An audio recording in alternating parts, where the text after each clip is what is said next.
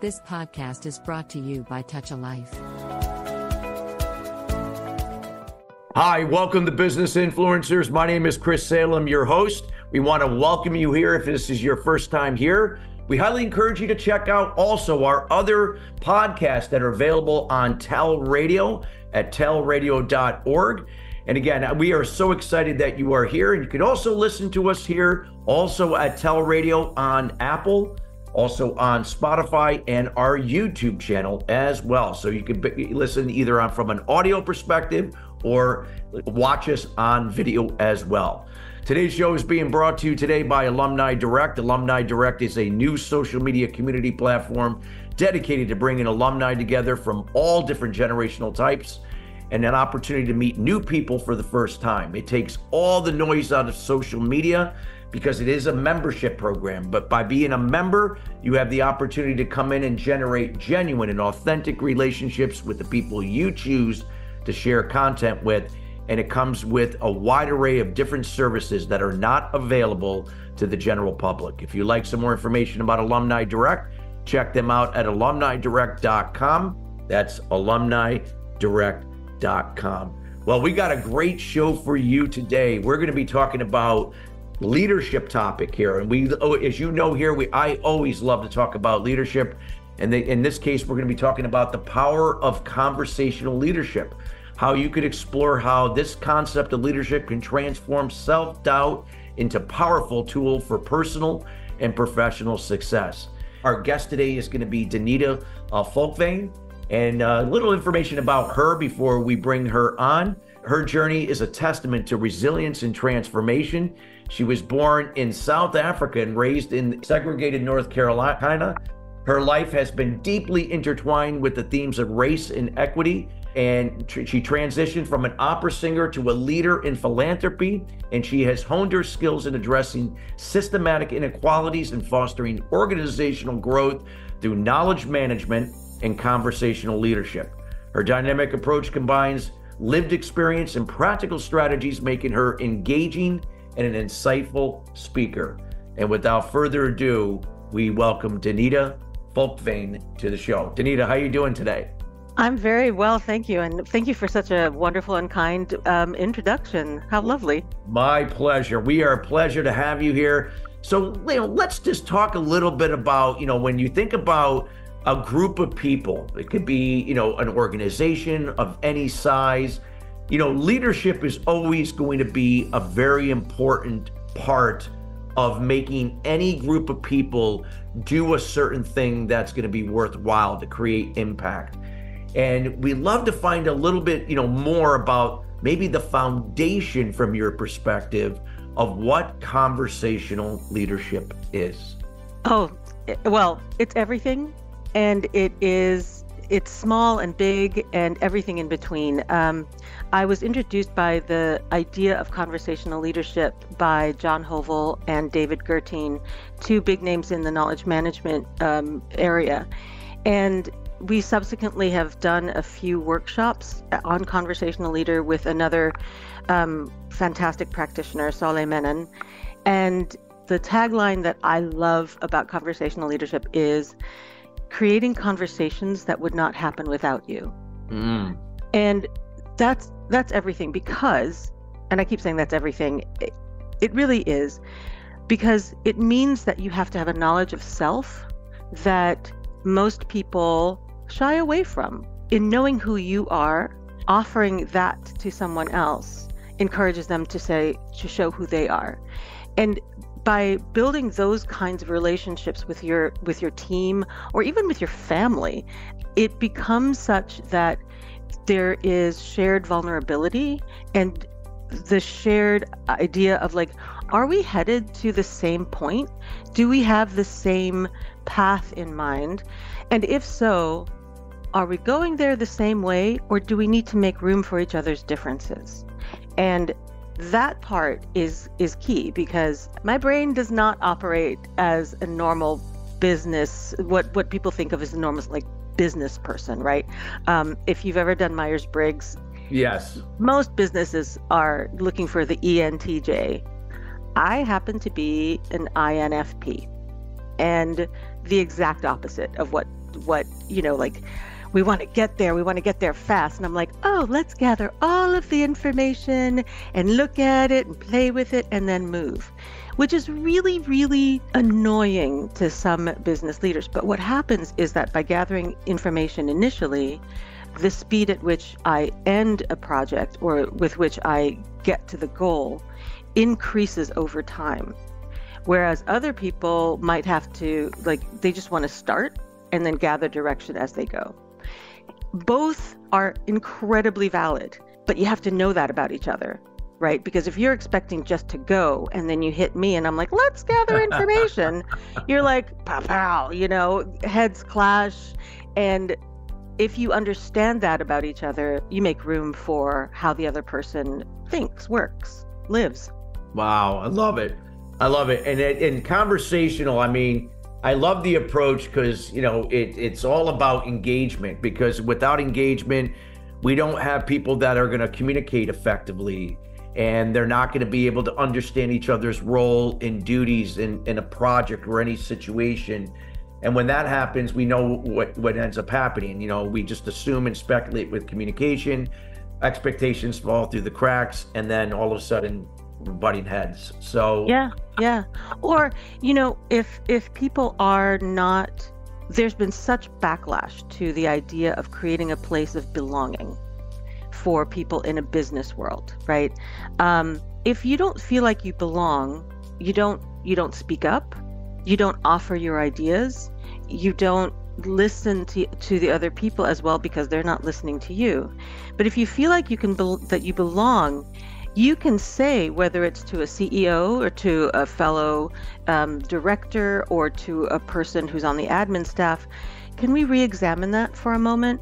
Because we get so entrenched in how we've always done things that we do them that way just to do them. And when somebody comes in and says, hey, I wonder if we have to have that meeting at that time of the year every single year. What if we did something slightly different? If you're not open to that idea, you're gonna be like, no, we've done this we've always done it this way.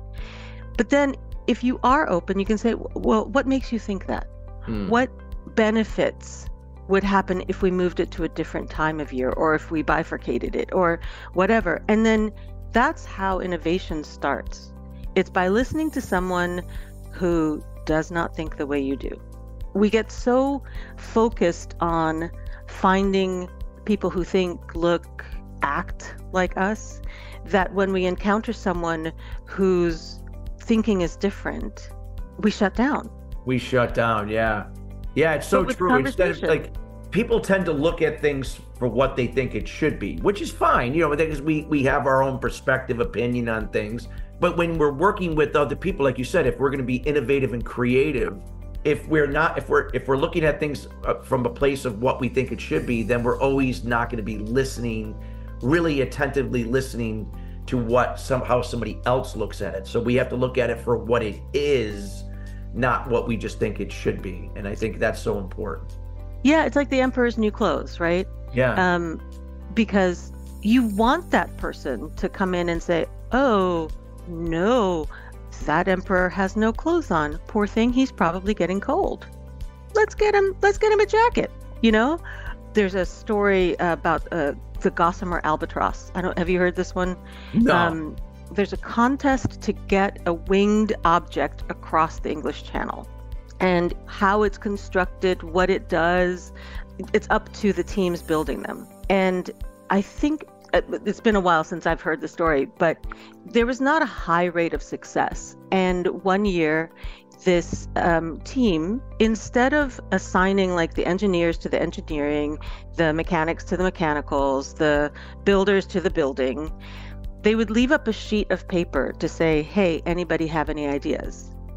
And in that opening it up, the engineers were looking at the builder's stuff and going, oh, explain that to me. And the builders were looking at the aeronautic stuff and going, why is that way? And the questions that they asked of each other and the ideas that they came with got them this gossamer albatross that was able to fly across the English Channel when no other teams could. And it's because you are you are not looking at people as one category. You're taking all of their strengths in. It's allowing folks to say, everybody always has to be the expert in the room. And why? I found the most freeing thing to say is, I don't know. Or I've never heard of that person. Can you tell me more? But other people just won't, right? They'll be like, oh yeah, sure. Yep, I got it. And why not just say, I don't know? And, oh, wow, I never thought about it that way. Let's try. What if we don't use wheels on the landing thing? All we have to do is get across the channel. And that's what conversational leadership does. It allows a person through this immense power of speaking, not only to get to know how he, she, they operates, but also to leave room for other people to contribute as well, and from avenues that you don't necessarily expect, because you don't know that whole person. How can you possibly know a whole person? Yeah, exactly. So what do you when it comes to this concept of conversational leadership, what do you recommend for your organizations, whatever size they may be? What would be that first step that, would it start with awareness first? Would it be, what would that be? What would you recommend? I think about the concept of creating conversations that would not happen without you. If you're going into a meeting and it's a conversation that anybody could start, anybody could fill, anybody could end, there's no magic there.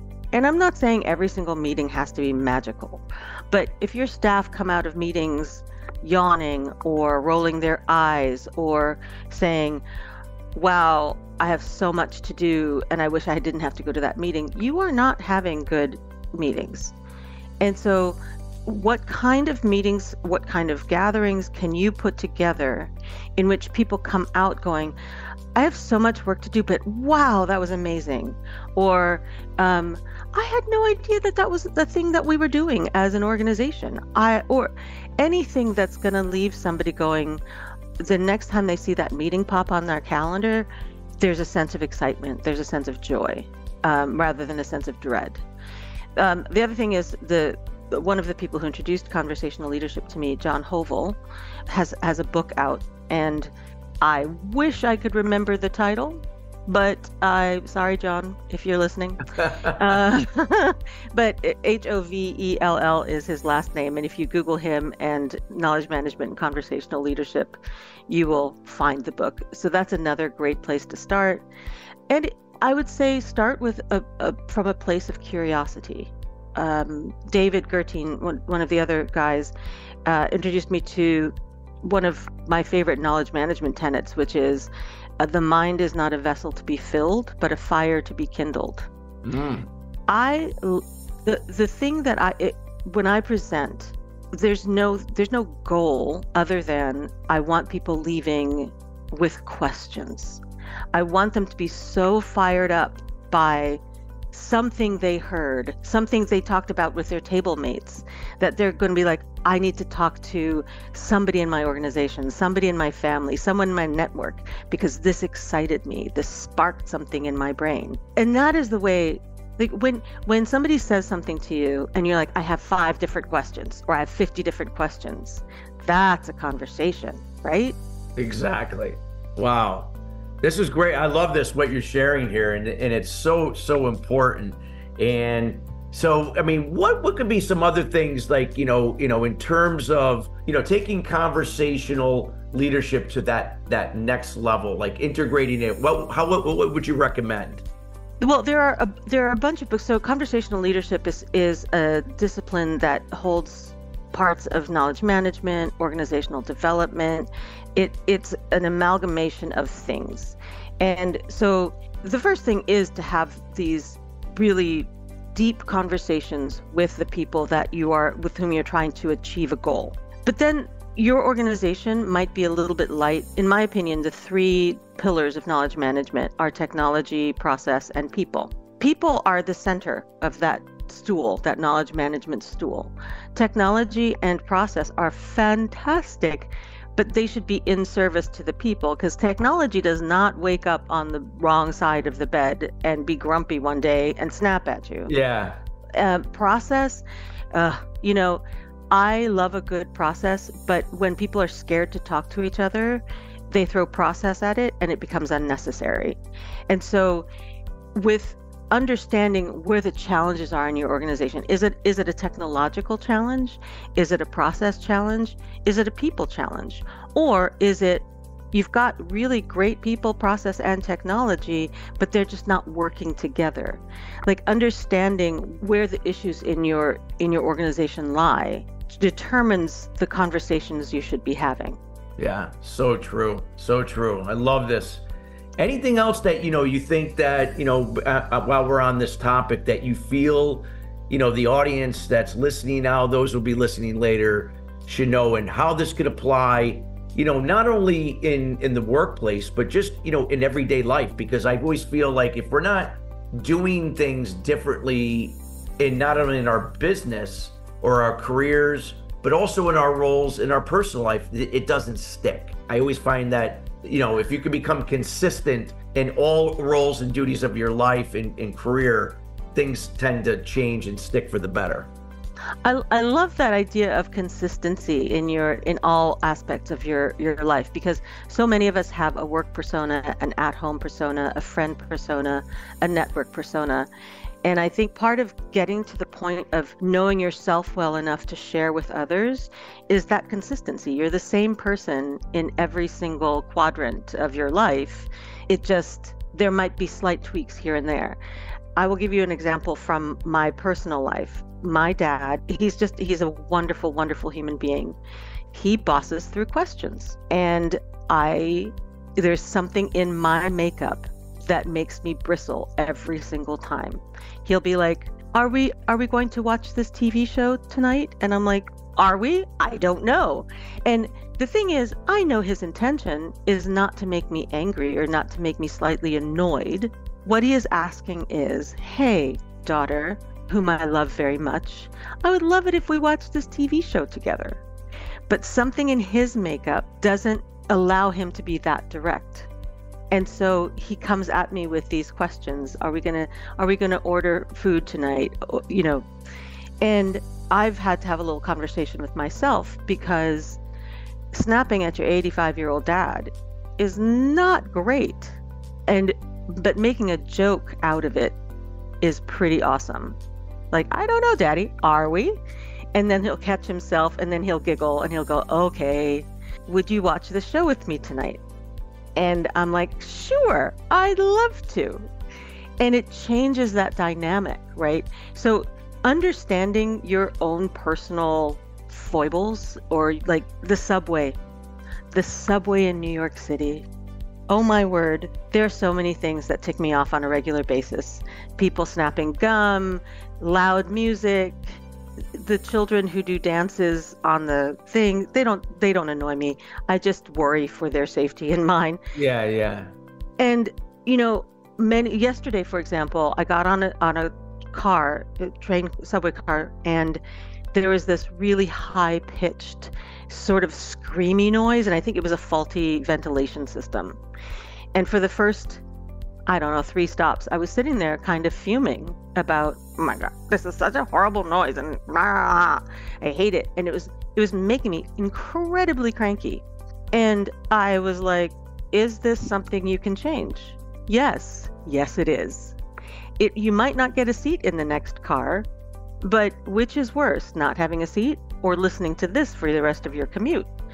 So I had to have my big girl focus and go like, all right, change your life for the better, move to the next car. I moved to the next car and really have not thought about that noise since right now. There are certain things that are under your control that if you allow them to get under your skin, they get under your skin. Yeah, that's true.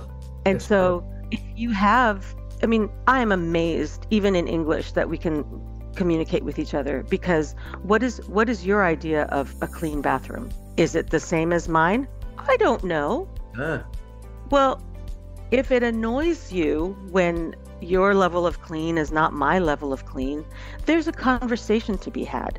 And I worked with a conductor once who, opera singers, I don't know if you know about them, but we are a very neurotic bunch. And so anytime you feel like a slight cough or a slight tickle in your throat, all of a sudden you're like, oh, I can't deal with life. And then you start to act out, right? And it can be fraught sometimes and also kind of funny.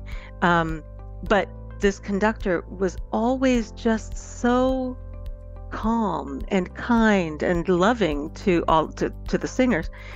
And I was like, how do you do this? He said, well, if something gets thrown at me, I just stop for a moment and ask myself, did that person mean to be mean to me? Was that coming from a place of malice? And he said 99% of the time, the answer is no.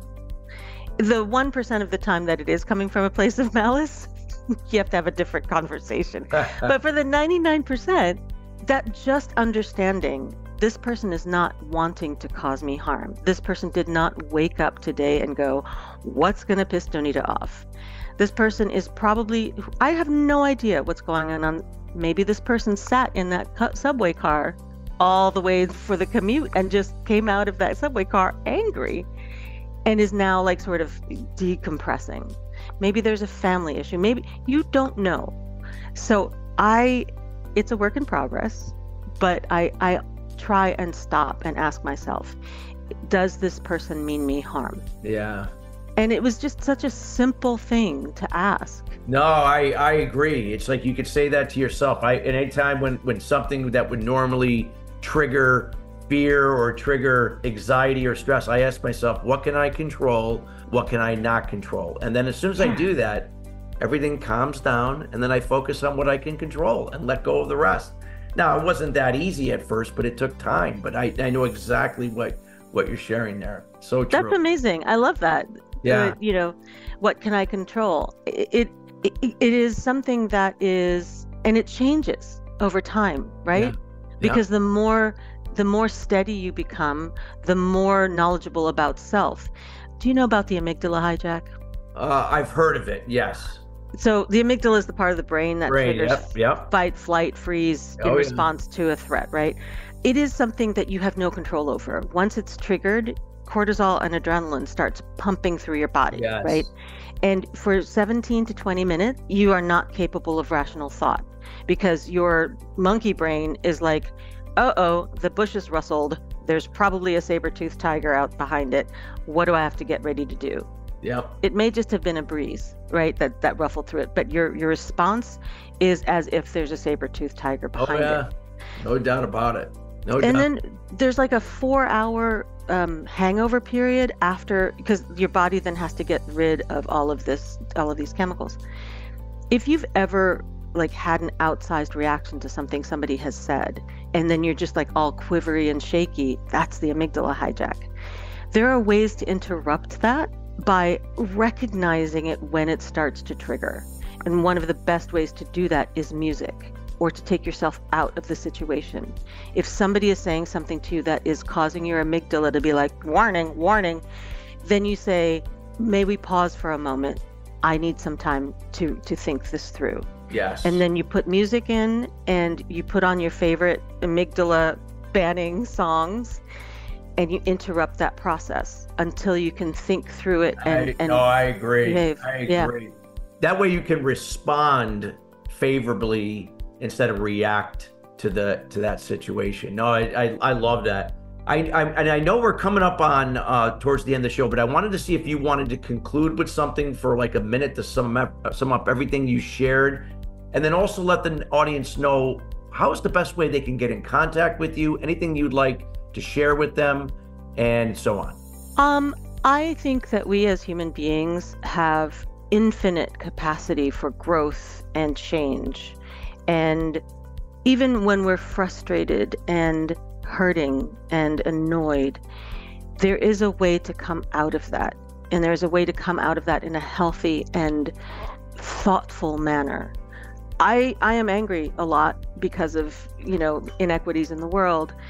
But I remember my friends, I remember my network. Getting a good network in place for yourself is key. I can be reached on LinkedIn. You can just search my name since it's such an interesting one. I'm also on Instagram.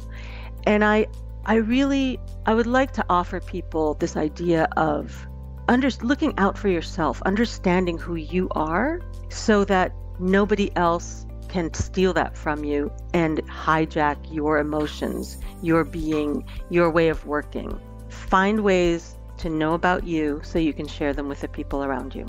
Wow. Well, this is fantastic. I can't thank you enough for taking time out of your day to be with us here today. We highly value as a guest sharing your words of wisdom and insight to us on this particular area of conversational leadership.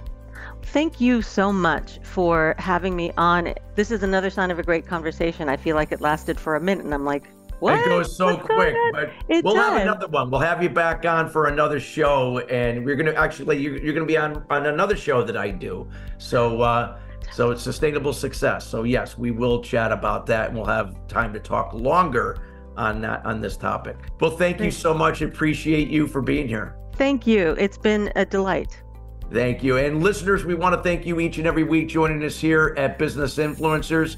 Again, if you would like to see other content that would resonate and help move your level of influence in business to the next level, reach out to us at chris@christophersalem.com.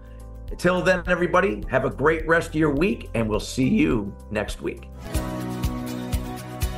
You have just listened to Tall Radio Podcast. For more podcasts, visit www.touchalife.org.